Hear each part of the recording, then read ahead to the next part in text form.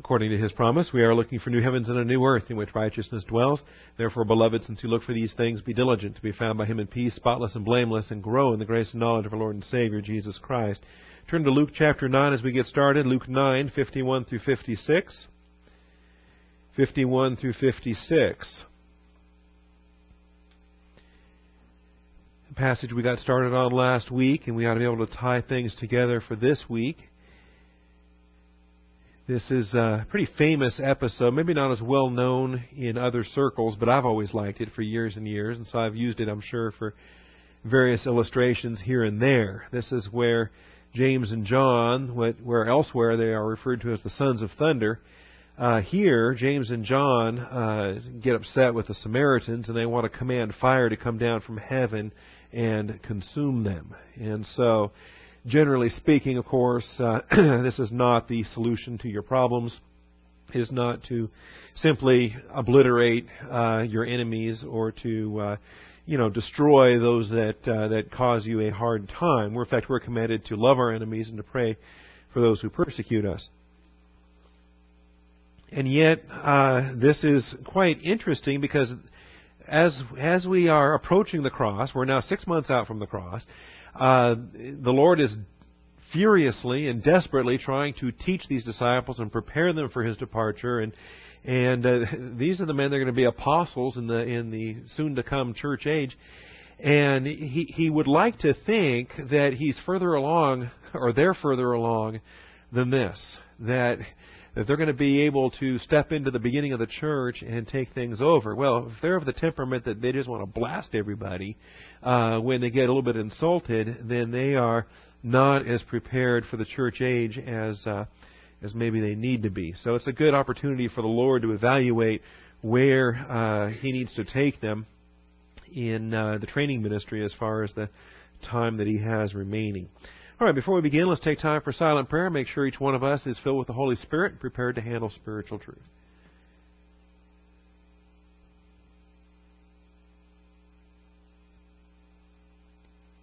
Heavenly Father, we do thank You this morning for the truth of Your Word and for the privilege that it is for us to assemble together. We've had an early morning prayer meeting already. The ladies had a prayer meeting. We have a teaching session now. And then, Father, this evening we're anticipating the conclusion to the Arnold Fruchtenbaum Conference. Father, Your blessings keep being poured out, exceeding abundantly beyond all that we can ask or think, Father. And we just rejoice to be a part of Your plan and to be the recipients of Your revealed truth. Father, set aside distractions, open the eyes of our understanding, give us ears to hear, and we thank You in Jesus Christ's name. Amen.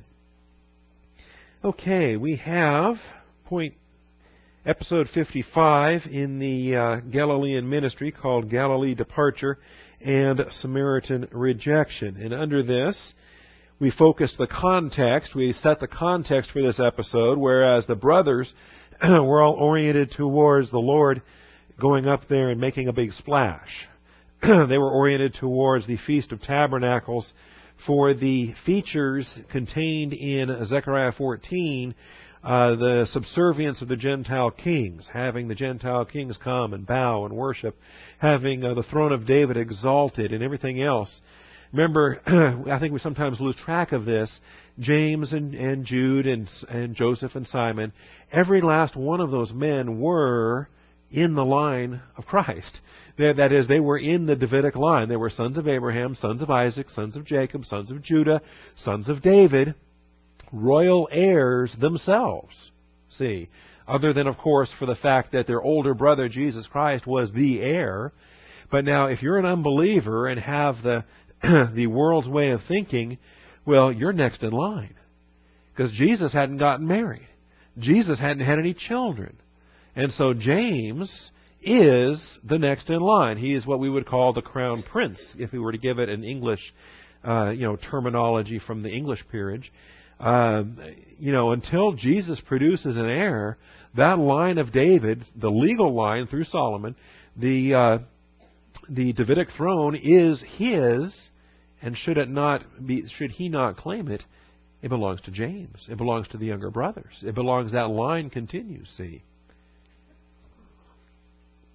So we can recognize pretty easily what their motivation is going to be for urging him to go up to the Feast of Tabernacles. Jesus, on the other hand, was fixed on his return to God the Father. And as we read it here, when the days were approaching for his ascension, he was determined. He was determined to go to Jerusalem. Some of the things that we're going to study coming up in the ministry workshop, coming up in some Timothy classes and some other 1 Corinthians classes, is what brings us to that point of determination. At what point do we get locked in on the will of God for our lives? What it is He would have us to do. See? And we should have, we go through the stages there where we have a consideration, we have a conviction, but once you're under conviction, that needs to become a determination. When you know that God has called you to be a pastor, for example. I had a suspicion in 1990, but over the course of 6 months in Saudi Arabia and writing letters back and forth, two things took place. Because I had letters back and forth to Sharon, and I was convinced beyond any doubt that this was the woman I was going to marry and spend the rest of my life with. But then the second series of letters was back and forth with my pastor to find out, how do I know what my gift is? How do I know what the Lord is going to do with me? And I was able to come back from the deserts of Arabia with two convictions. Those convictions which then became determinations. And we need to be at that point where where a consideration has become a conviction, which then becomes a determination. And so Jesus was determined.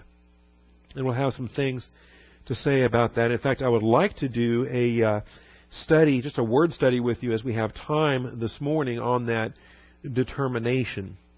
And so if I forget between now and the end of the hour, remind me that we would like to look at that from the Greek text. All right. So they had their focus, he had his.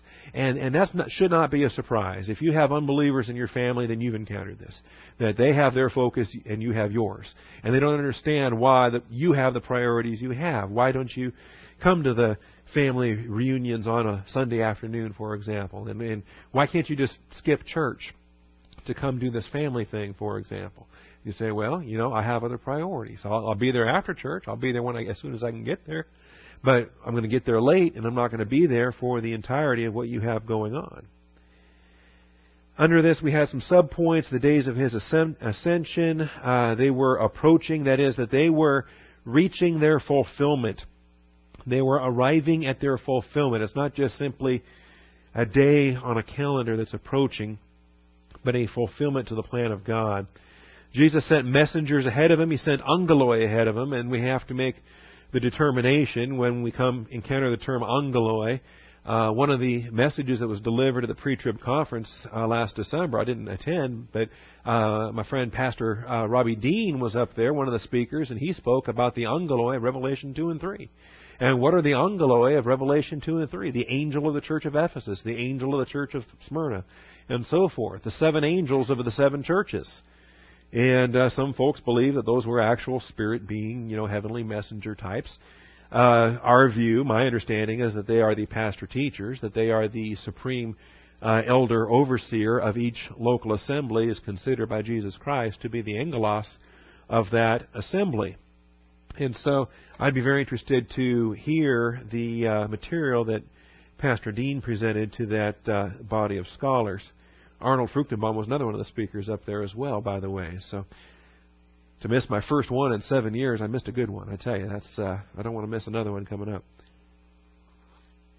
We looked at some of the isagogics, some of the history involved, some of the disagreements between the Samaritans and the Jews. They actually had a history of problems with each other going all the way back to the book of Nehemiah. So if you read in the book of Nehemiah and you read about different antagonists, opponents of the rebuilding of Jerusalem, the governor, and different Samaritan hostilities that were there. You read about Sanballat, and you'll read about Tobiah, and you read some of these other characters that are introduced in the book of Nehemiah, and understand that animosity actually continues from the close of the Old Testament through the intertestamental period on into the Gospels and beyond the Gospels into the book of Acts. And it really continued on until even beyond the point where the Romans brought about the destruction of Jerusalem. All right. And by the way, the Romans also brought about some good Samaritan destructions as well. It's not as if the Samaritans were the teachers' pets of the territory there. All right. James and John, under point 4, James and John evidently learned nothing from the humility lessons of Matthew 18.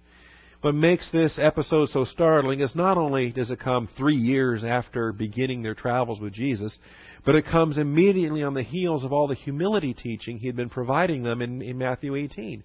That he had really brought the Galilean ministry to a close with a series of messages on humility. It would be as if we had a series here at Austin Bible Church, and we focused on our remaining months on Woodrow Avenue. And we taught a series to close the ministry on Woodrow Avenue, and that series was focused on, unity. All right, we have a series of teaching for 6 months on unity, and it marks the closing of the Woodrow Avenue ministry. And then we move to the new location, and in between here and there, we have a big church fight. A big schism breaks out, and a revolt amongst whoever and whatever else goes on. See, and you have a church fight, a schism, right on the heels of a whole body of teaching centering on unity. How disconnecting would that be? How dysfunctional would that be? That's what we have here. A whole series on humility, followed by this urging, hey, let's blast these people. Let's call fire down from heaven. See, I think you need to go back and review some humility lessons there. Now, some other issues. I'm not going to stress a whole lot of this. Let's get back to the Old Testament where we ran out of time. Under point A then, commanding fire was reminiscent of Moses or Elijah. And we read the Moses examples. We have not read the Elijah examples, and I want to do those here today. But let's not, yes, these miracles are reminiscent of Moses. And let's not immediately say, you know what, calling down fire means that they have a humility problem. Okay? I think it's true in the case of James and John. But remember, Moses was the most humble man who ever lived. Scripture tells us that he was the most humble man on the face of the planet, and yet he did do these miracles where he called down fire, he called down plagues, and so forth. So we want to check our motivation. What is the motivation for calling down the miracles? In Moses' case, it was humble obedience to what God was doing in delivering the Jewish people out of bondage. See, in James and John's case, though, it's not humble obedience to the will of God in terms of doing anything in the will of God, delivering the Jewish people or serving Jesus or anything they were supposed to do in a spiritual work assignment. They wanted to call down fire not to humbly obey God the Father, but to show those Samaritans just who they were messing with. Right? Well, who do they think they are? See, if you respond in pride that way, in one of those, well, who does he think he is kind of approaches, you need to stop, reevaluate, and rephrase that very expression. Because instead of asking, who do they think they are, rephrase it and say, who do I think I am? Exactly how high opinion do I have of myself that I am so offended and I am so hurt or I'm so emotional over what I'm observing them do. Okay? So instead of asking who do they think they are, just stop. Say, well, wait a minute. Who do I think I am? Okay? And if you can take the time to do that, I think it solves a lot of problems. And you may not have time to do it in traffic, but traffic is a good place to do that. Somebody cuts you off and charges on up a ramp somewhere you're headed, and you get offended. Like, well, who do they think they are? Stop and say, you know what? Wait a minute. Who do I think I am? Is that my ramp? You know, am I entitled to drive up that ramp at my leisure or when I want to? You know, who do I think I am? Why should I not be cut off? Say, why should I even have a license? Why should I be allowed on the roads? All right? So if I can rephrase that question, who do they think they are, then maybe I'll put things into perspective. And if James and John had done this, then they wouldn't have been so eager to call down fire. Instead of asking, you know, should we command fire to come down from heaven and consume them? How about asking, well, you know, should fire come down and blast me because I'm a prideful son of a gun? You know, no, they're not asking that question, but they really ought to. When's God's fire going to hit me if I'm so quick to call down brimstone and destruction on somebody else? So I think the Moses examples there in Exodus 9, Leviticus 9 are good to look at, but also to keep in mind that it was not a pride issue in Moses' case. Moses was the most humble man who ever lived. I think Elijah was humble. for the most part. He'd have moments of pride and pity parties and whatnot. Let's go to 1 Kings 18 and then 2 Kings chapter 1. 1 Kings 18.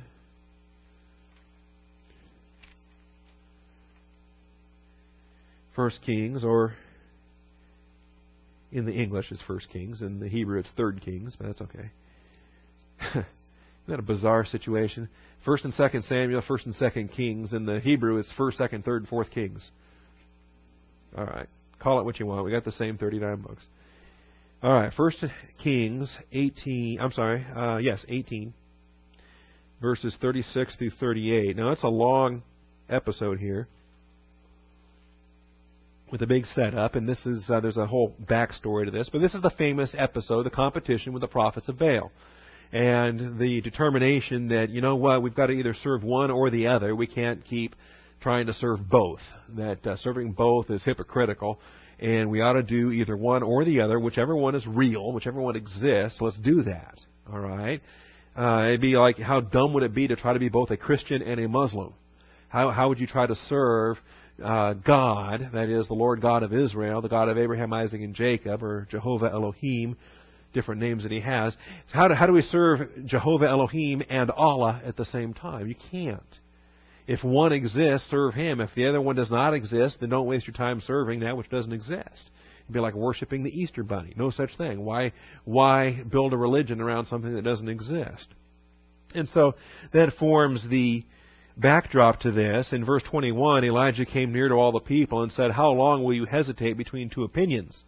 If Jehovah is Elohim, if Jehovah the Lord is God, follow Him. But if Baal, follow him." You know, and just lay it out there. And but the people did not answer him a word. And so he sets up a competition here, and they put up two altars side by side, and say, we're not going to put fire under it. We're going to expect that our God, if He exists, whoever He is going to provide for the fire. And then you know how it works. It's actually, this chapter has some remarkable Hebrew vocabulary. It's got some neat word studies. It's got some amazing sarcasm, which I love. I'm president of the National Sarcasm Society. And all of the mocking that takes place here in verse 27, where, call out with a loud voice, for He is a God. And then either He's occupied, it's a code word for He's in the bathroom, or He's on a journey, or He's asleep. You need to wake Him up. Okay? And so forth. I love the fact, of course, that our God is never asleep and He's never busy. We don't get a busy signal when you go in prayer and anything like that. Okay, so you know how the story goes. I don't think there's anyone here that's unaware of the outcome. Baal fails to provide any fire. All right, because Baal doesn't exist. It's just a demon posing as a god, and God doesn't allow for the false wonder here in this. And even though they cut themselves and they pour out a blood sacrifice of their own blood and everything else, there's no fire coming from the satanic forces. And then Elijah says, okay, I'm going to do what you couldn't, and beyond that, we're going to drench this thing with water. And so he even went a step beyond what he expected them to do and soaked it with water and filled the moat and everything else, and fire came anyway. And that's how this comes about. So verse 36, at the time of the offering of the evening sacrifice, Elijah the prophet came near and said, so he gave them all day, from the morning sacrifice all day long until the evening sacrifice, and they couldn't get so much as a match lit. Okay? So the evening sacrifice, Elijah the prophet came near and said, O Lord, O Jehovah, O Yahweh, the God of Abraham, Isaac, and Israel, today let it be known that you are God in Israel, and that I am your servant, and I have done all these things at your word. Answer me, O Lord, answer me, that this people may know that you, O Lord, are God, and that you have turned their heart back again. Notice, you have turned their heart back again.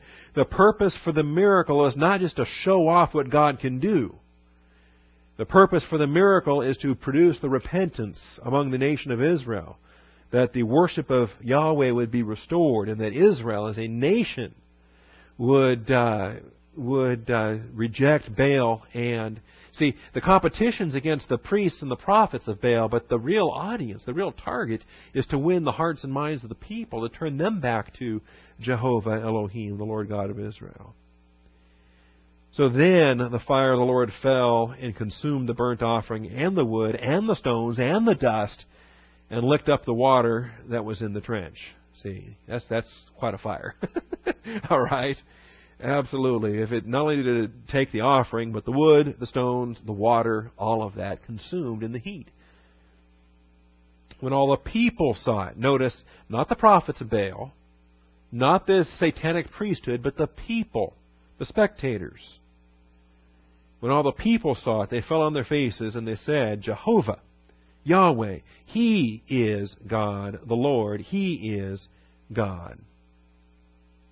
And so then Elijah says, seize the prophets of Baal, do not let one of them escape. Seize them and brings them, puts them to death. We saw the pictures last night of the brook Kishon where this took place. So, yes, this is a miracle. This is the calling forth of fire from heaven. Interestingly enough, though, did the fire from heaven destroy these prophets of Baal? No, the fire from heaven consumed the offering, consumed the sacrifice, consumed the altar. The prophets of Baal were actually murdered, executed as false prophets, and that was a statement of obedience to the law. The law commanded for false prophets to be executed. These false prophets were executed not as as divine wrath out of heaven. They were executed in obedience to God's law. Capital punishment to a false prophet. See. But obviously, this little hurt feeling and pride issue in Samaria for James and John had nothing to do with glorifying God the Father or bringing an end to a satanic Baal-worshipping type religion or anything of the sort. Quite a difference. All right. Then we get to 2 Kings. 2 Kings, chapter 1.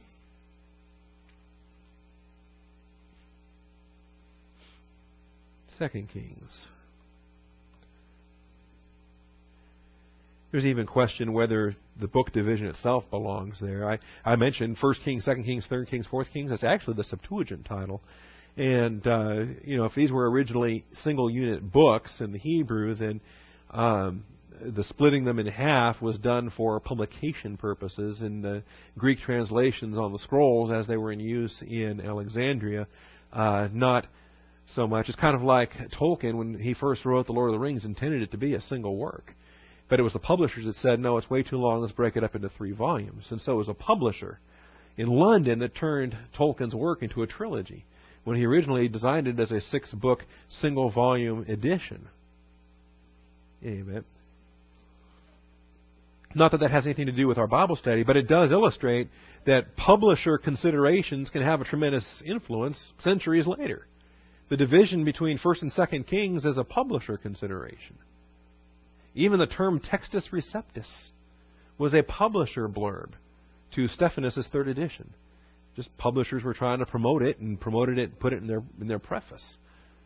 See, and now we're stuck with Textus Receptus, as if somehow the Lord God spoke and said, "Here is your Textus Receptus." All right, 2 Kings chapter 1. Another fun chapter. I love this one. Verses 9 through 16. Elijah was a hard guy to catch, and he evidently, I think he had a teleportation type transportation mechanism that every time they thought they had him cornered, he just disappeared and popped up somewhere else. And I think it's probably kind of like Philip in Acts chapter 8. And it's just he'd pop away from one place and pop up somewhere else, kind of thing. And the king's a little bit, it's hard to arrest somebody like that. If you have an arrest warrant for somebody who can teleport, that is just rough on the police officers trying to serve the arrest warrant. And so, anyway, it's reported that they met this guy, and they said, well, what kind of guy is he? And they said, well, he was a hairy man with a leather girdle bound about his loins. And, well, that can only be one person. There's nobody else in Israel that dresses like this or looks like this. It's Elijah the Tishbite. So the king sent to him a captain of 50 with his 50. And he went up to him, and behold, he was sitting on top of the hill. And he said to him, O man of God, the king says, come down. The arresting officer says, I have a warrant for your arrest.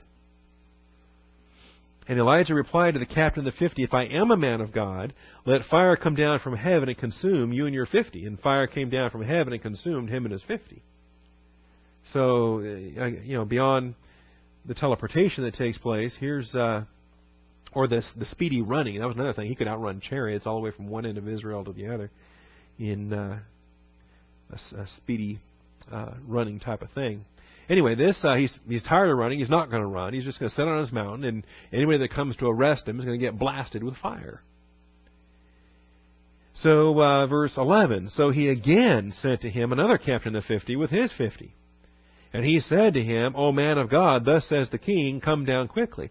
Now it's important to note that these are all Jews, a Jewish king, Jewish captain, Jewish soldiers, but they're obeying not a pagan king, a Jewish king under apostasy, a Jewish king worshiping idols, and they're not serving the Lord, trying to arrest one of the Lord's prophets. Like we have again in the book of Acts, if you are given an order, then you have to make a choice. Are you going to obey Caesar or are you going to obey God? If the order that government gives you violates God's commands, well then which is the higher authority? What are you going to do? And are you willing to disobey civil authority and face civil consequences in order to remain obedient to God and His authority and His will for your life? Or are you going to compromise your spiritual beliefs, obey the civil authorities, and then face the divine consequences for defying God's will for your life? You have to make that choice. And both of these captains here, the first two of the three captains, they chose poorly. They chose to serve and obey their king. See? Like, was the official viewpoint at Nuremberg. The American forces said, we're not going to accept the excuse at your trial that, you were just obeying orders. See? You're obeying satanic evil orders. And we didn't accept that as an excuse among the Nazis, among the concentration camp soldiers and operators and so forth. You can't just use I was just following orders excuse if you're committing war crimes or atrocities against humanity. In any event, that's a geopolitical thing, but in God's viewpoint, are you going to obey man or are you going to obey God? And so, again, verse 11, this is the second captain now. He said to him, O man of God, thus says the king, come down quickly. And it's this phrase with an identical construction that a prophet would say when he would stand and say, thus saith the Lord. Can you imagine? And here's the arresting officer saying, thus saith the king. That's blasphemous. It's willfully defiant against Jehovah, the Lord God of Israel. And so Elijah replied, if I am a man of God, let fire come down from heaven and consume you and your 50. And fire of God came down from heaven and consumed him and his 50. So he again sent a captain of a third 50 with his 50. Now this man is a military officer with doctrine. And I just rejoice when I hear about military officers that are believers under doctrinal teaching. What a blessing they are in the nation. And the third captain of 50 went up. And notice he came and bowed down on his knees before Elijah. He doesn't just stand there arrogantly and say, thus saith the king. All right. Now he is under the king's authority, but he is also under Jehovah's authority. And Elijah is a prophet of the Lord. And so he bows on his knees before Elijah and begged him and said to him, O man of God, please let my life and the lives of these 50 servants of yours, servants of yours, not the king's guards, but servants of yours, be precious in your sight. Behold, fire came down from heaven and consumed the first two captains of 50 with their 50s. But now let my life be precious in your sight. Now it's interesting. He did not tell Elijah what to do. All he did was present himself in obedience to the prophet, and he is submitting to whatever the prophet determines. If the prophet's going to kill him too, well then so be it. But if the prophet's going to spare his life, so be it. Whatever the prophet's going to do, whatever Elijah's going to do. Let my life be precious in your sight. So the angel of the Lord said to Elijah, go down with him. Do not be afraid of him. So he arose and went down with him to the king.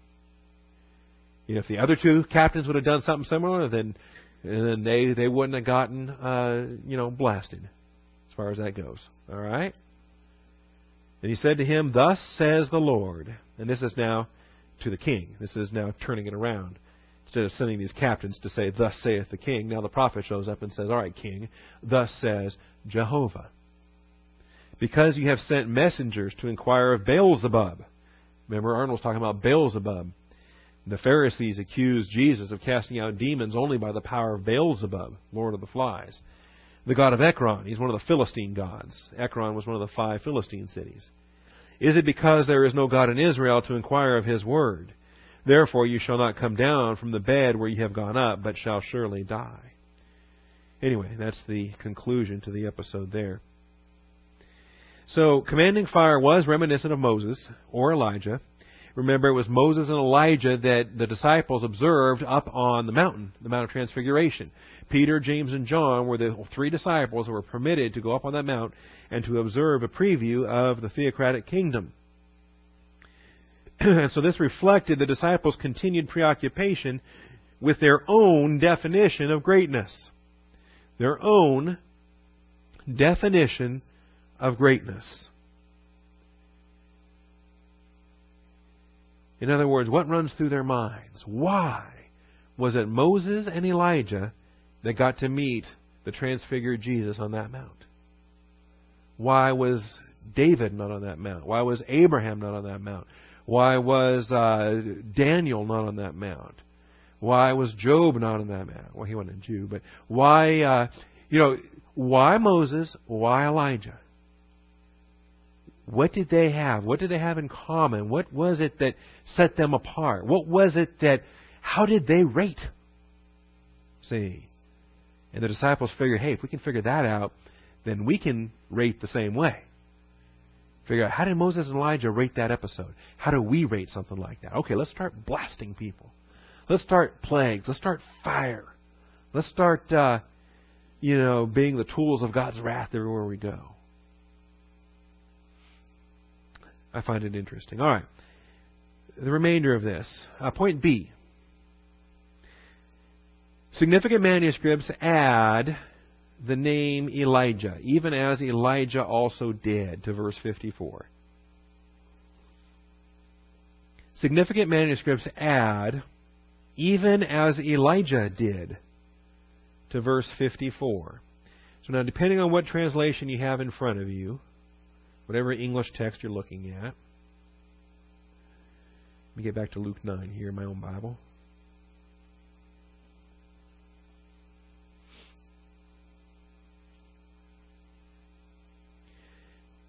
Significant manuscripts add, in the Greek, it reads, Hos kai Elias epoiesin. An English translation of that would be, even as Elijah did. In verse 54, when his disciples, James and John, saw this, they said, Lord, do you want us to command fire to come down from heaven even as Elijah did and consume them? All right. Now, in the New American Standard, the NASB, that variant is not even reflected. In fact, I don't have a footnote, I don't have a parenthesis, a bracket, anything in this current edition. All right. New American Standard Bible follows the Nestle Aland 27th edition text. And the NA27 text in this verse follows 2 significant early papyrus, papyri, papyrus singular, papyrus 45 and papyrus 75, as well as the Uncial manuscripts of Sinaiticus, Vaticanus, Leningrad, I think L is called Leningrandensis, the ones that you see here. You can copy it down better than I can recite them. That's Sinaiticus.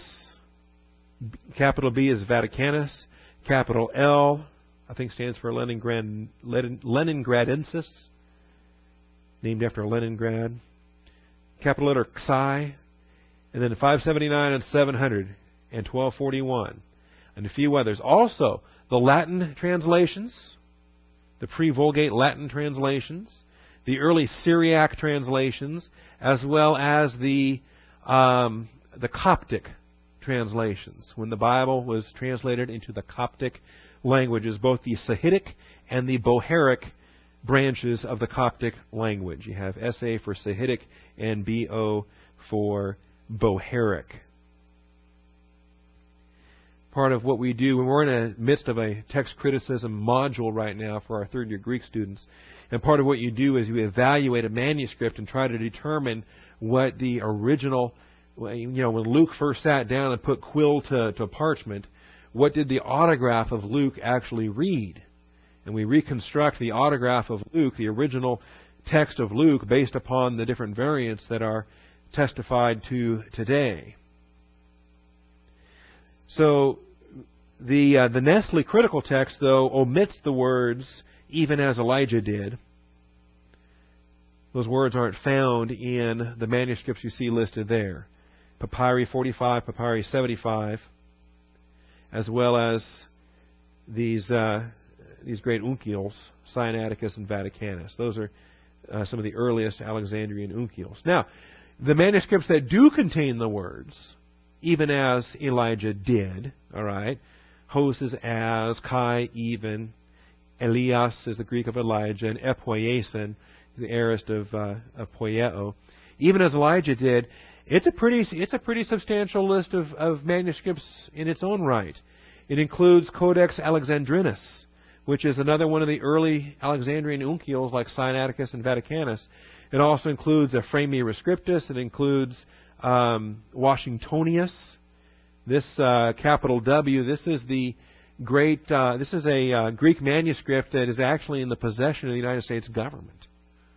See, I don't know that the ACLU would be too happy about the United States government being in possession of Scripture, as far as that goes. But it is under the custodianship of the Smithsonian Institute, and it's called Codex Washingtonius. Anyway, it's an interesting manuscript. Some of these other ones, these, Family 1 and Family 13 of the cursive minuscules are very important witnesses, as well as Manuscript 33. What's Manuscript 33 called? Queen of the Cursives. That's right, Queen of the Cursives. It is a beautiful manuscript. Not one of the earlier ones by any stretch, 10th century. Late, however, such remarkable text clarity and readability that it's a great witness when other manuscripts are kind of smudged or blurry or hard to read. The Masoretic text tradition holds to this, as well as the Italian translations. So the Latin translations left it out, but the Italian translations included the words, even as Elijah did. And later editions of the Syriac and later editions of the Bohairic included the terms as well. All right? It's part of the homework you do when you determine the original reading of the text. Now, even if the words aren't in there, the words, even as Elijah also did. Let us call down fire from heaven and destroy them. Even as Elijah also did. Okay? If those words are missing, does it affect the meaning of the passage? No. Because even without the words being in there, Moses and Elijah are still brought to our thinking anyway. Just by virtue of the miracle they're talking about, by virtue of the event itself. See? And that's why, evidently, a scribe in an early century, 2nd or 3rd century context inserted those words in there, trying to help the explanation a little bit by inserting some explanatory words. All right. Point C. Jesus rebuked them for their suggestion. Jesus rebuked them for their suggestion. By the way, my personal belief is I think that the words ought to be in the text. I think when Luke penned the manuscript, it contained the words, Hos kai Elias epoiesin, even as Elijah also did. All right? But whether he did or he didn't, it does not affect the sense of the passage. Point C, Luke rebuked them for their Jesus rebuked them for their suggestion. He turned and rebuked them. He turned and rebuked them. I'm going to say a little bit about this expression, turned and rebuked. Because in some ways this reflects a rather Hebrew idiom. And yet I stopped to remember that Luke was not Hebrew. Luke was Gentile. Luke's writings do not contain nearly the Hebraisms that you find in Matthew and in John, for example. The Old Testament is full of these expressions, full of what you and I would think of as redundant expressions. Like, Abraham arose and departed. You see it everywhere. So-and-so arose and departed. Now, if you think about it, isn't that kind of useless? Can we get rid of the words arose and? Can we just say Abraham departed? Yeah. I mean, we just kind of assume that, you know what, if he departed, he's not still sitting down somewhere. Okay? So he arose and departed. To us, it's redundant and repetitive. We don't like it. Okay? Redundant and repetitive. You got that? Okay. He arose and departed. But that's very common in Hebrew. Also, how about this one? He answered and said. Right? About 4,000 times do you see that in the Bible. And he answered and said unto them. Well, wait a minute. You could get rid of the words answered and just say Jesus said or Jesus answered. You can use either one. You don't have to use them both.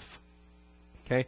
Now, what we're describing there is something that's very much a vivid feature of the Hebrew language, and so it comes across in many New Testament authors that are writing in Greek, but they are writing from a Jewish background.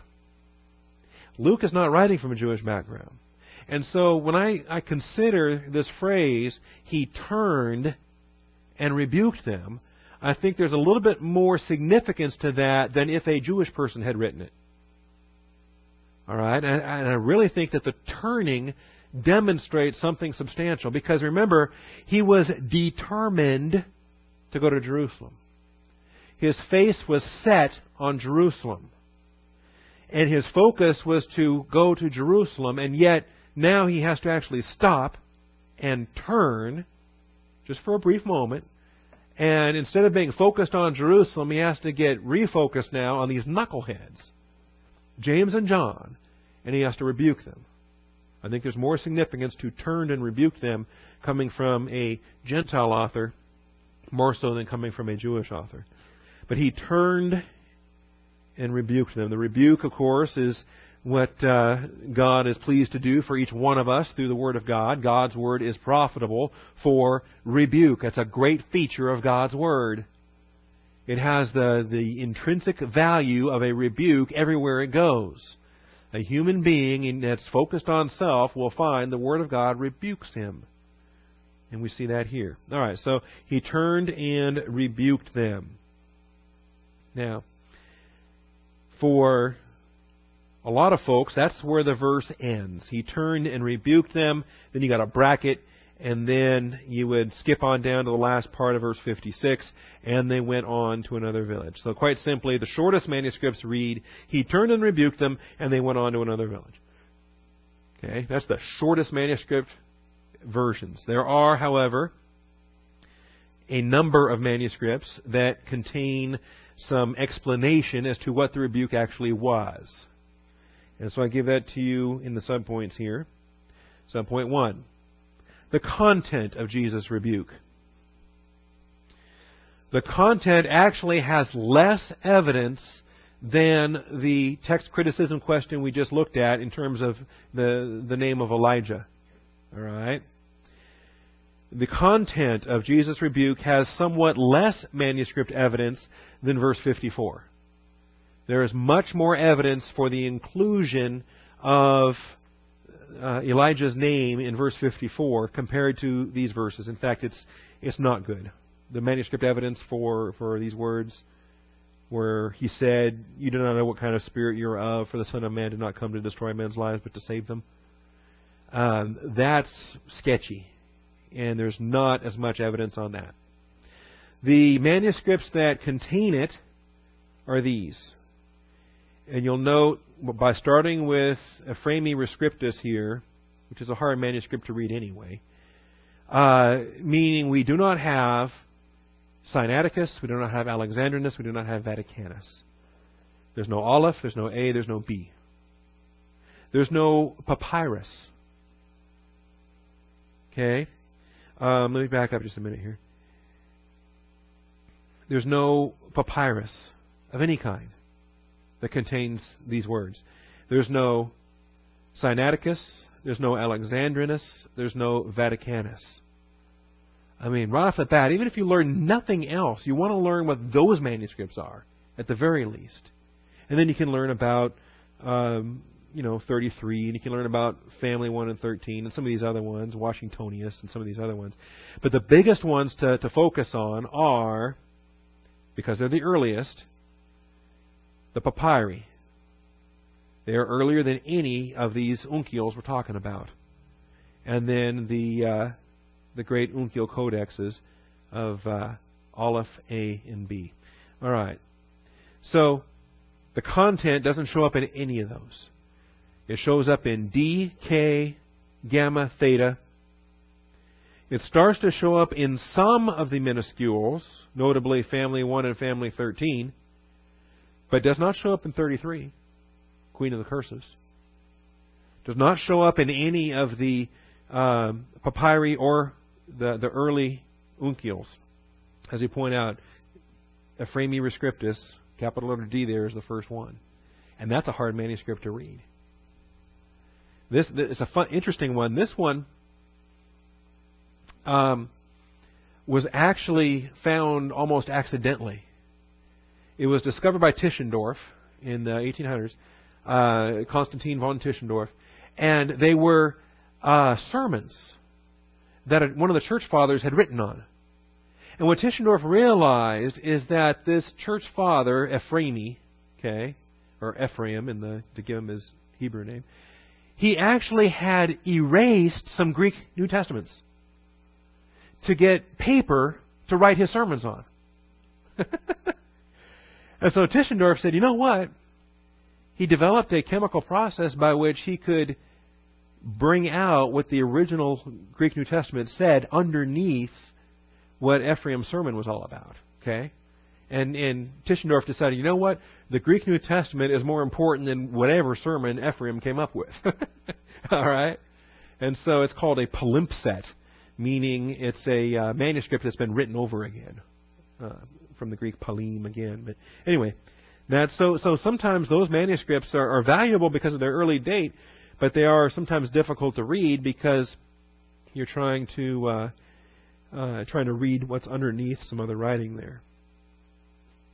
So there's not very strong evidence, and even also I should point out, we've got a little bit of time left. I should also point out that when they do occur, for the manuscripts that do have the phrase here, let me just pull up the thing here.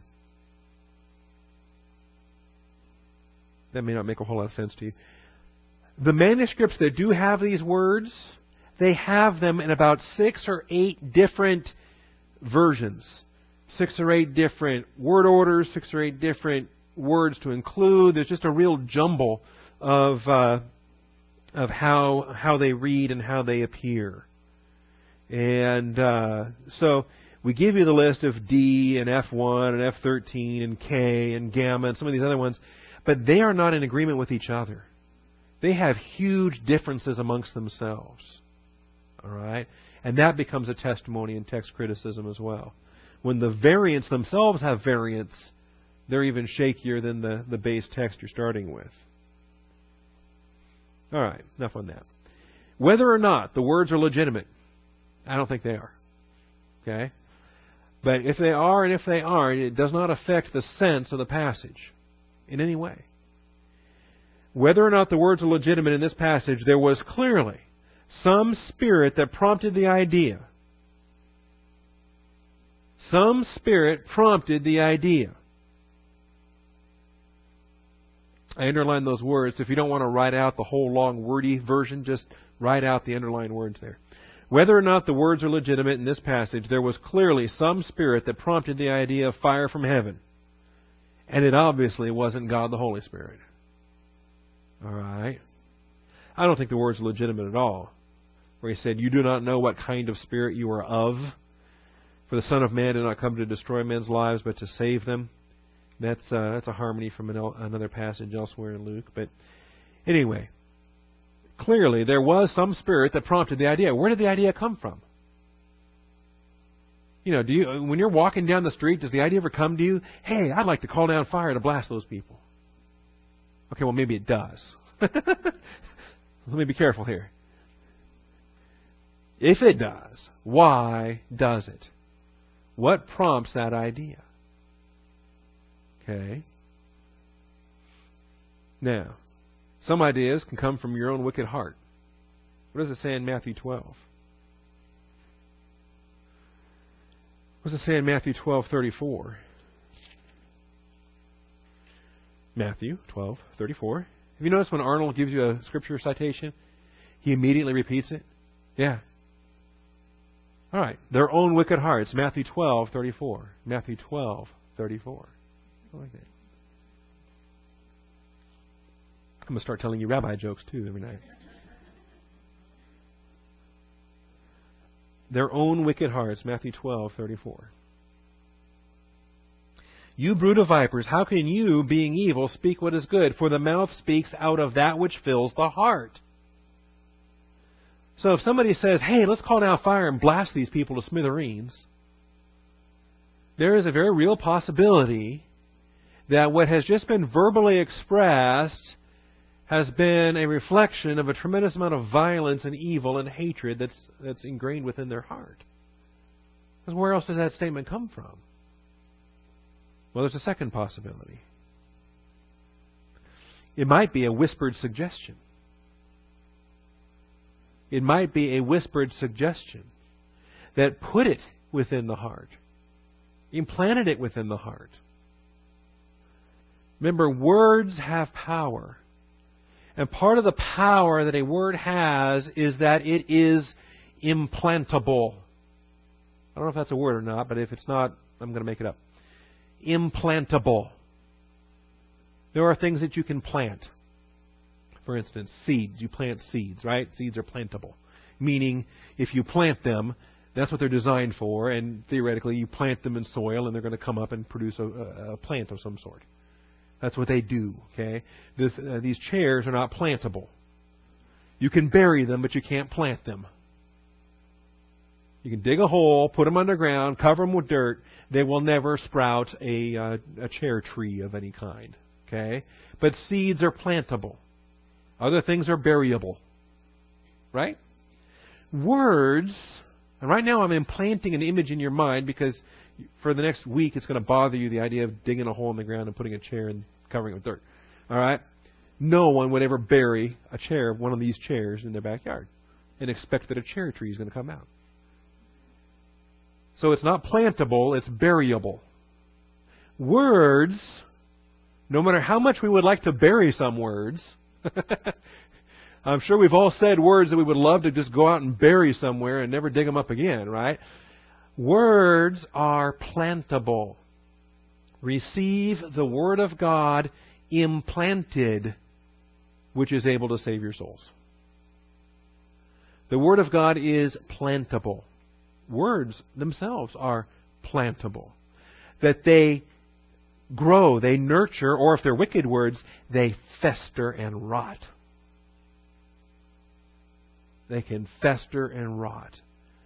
Words, hurtful words, spoken in anger, spoken in carnality, decades ago, can still hurt today. Why? Because words are plantable. We are beings of verbal communication. That's part of being in the image of God. God is a communicator. God's Son is the Logos. He's the Word. Words are powerful. They're part of our nature as God's creation in the realm of humanity. And so, whispered suggestions, if the adversary whispers into your ears, into your spiritual ears, if the adversary whispers those things and you listen to them, they're going to have a power. That's why you should not believe every spirit, but test the spirits.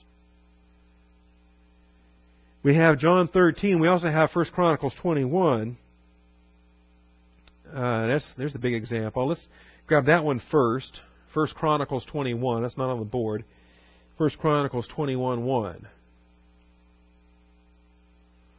Get past your 2 Samuels or 2 Kings and get to the end of your 1 Chronicles. 1 Chronicles 21.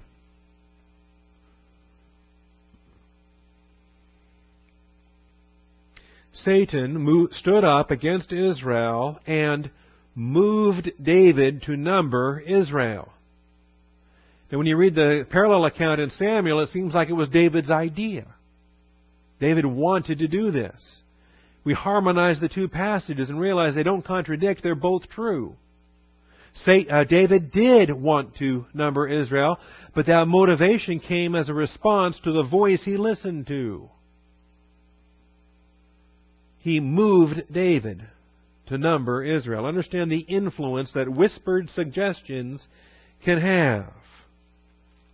All right, now back to John. John 13. And you don't have to be fully possessed to be whispered to. In fact, as believers, you and I cannot be demon-possessed. We are a temple of the Holy Spirit who indwells us, and we cannot be possessed because the robber cannot come into the home and bind the strong man, as it were. We understand that.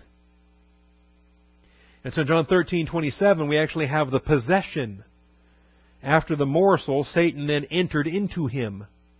Judas Iscariot becomes demon-possessed by Satan himself personally.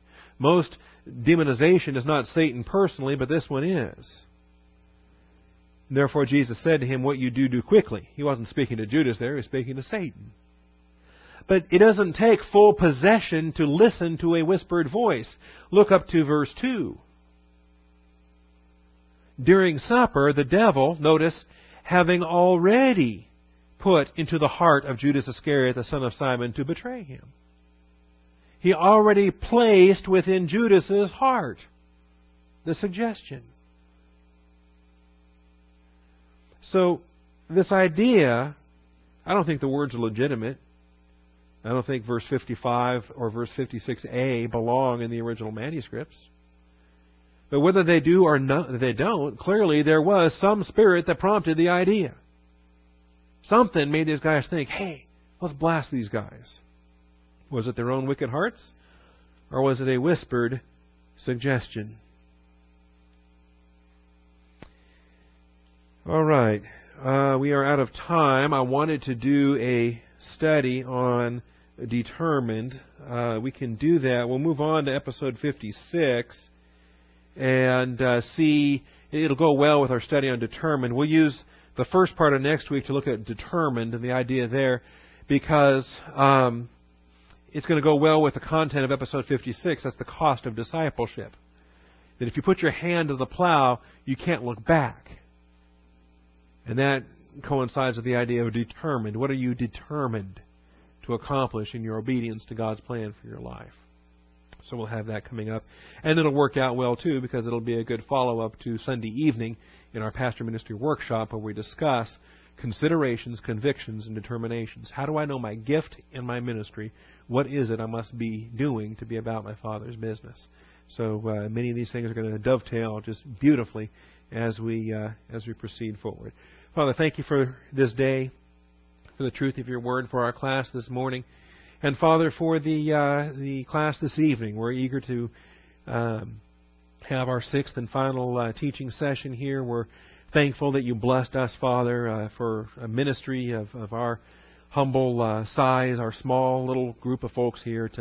To have a world caliber scholar such as Arnold Fruchtenbaum is an amazing blessing, Father. And I just want to thank you for making that possible, for providing that, and Father, counting this opportunity as a real highlight and a real blessing beyond anything that we could ask or think. I thank you and I praise you in Jesus Christ's name. Amen.